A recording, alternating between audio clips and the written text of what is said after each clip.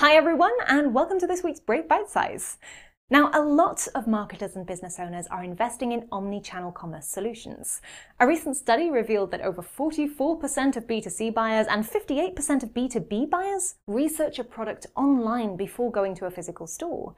This means businesses are having to ensure that their websites, their social media channels, and apps all offer a similar customer experience as their brick-and-mortar stores.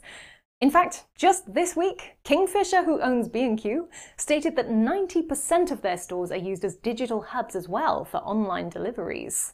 Now, omni-channel solutions offer a multi-channel approach to sales that focuses on a seamless customer experience regardless of which channel the customer uses. They should literally provide seamless integration from one touchpoint to another, break down the walls between the channels in your business, and empower the consumer to naturally interact with your brands. But that's 60 seconds for this week, so I'll see you next time.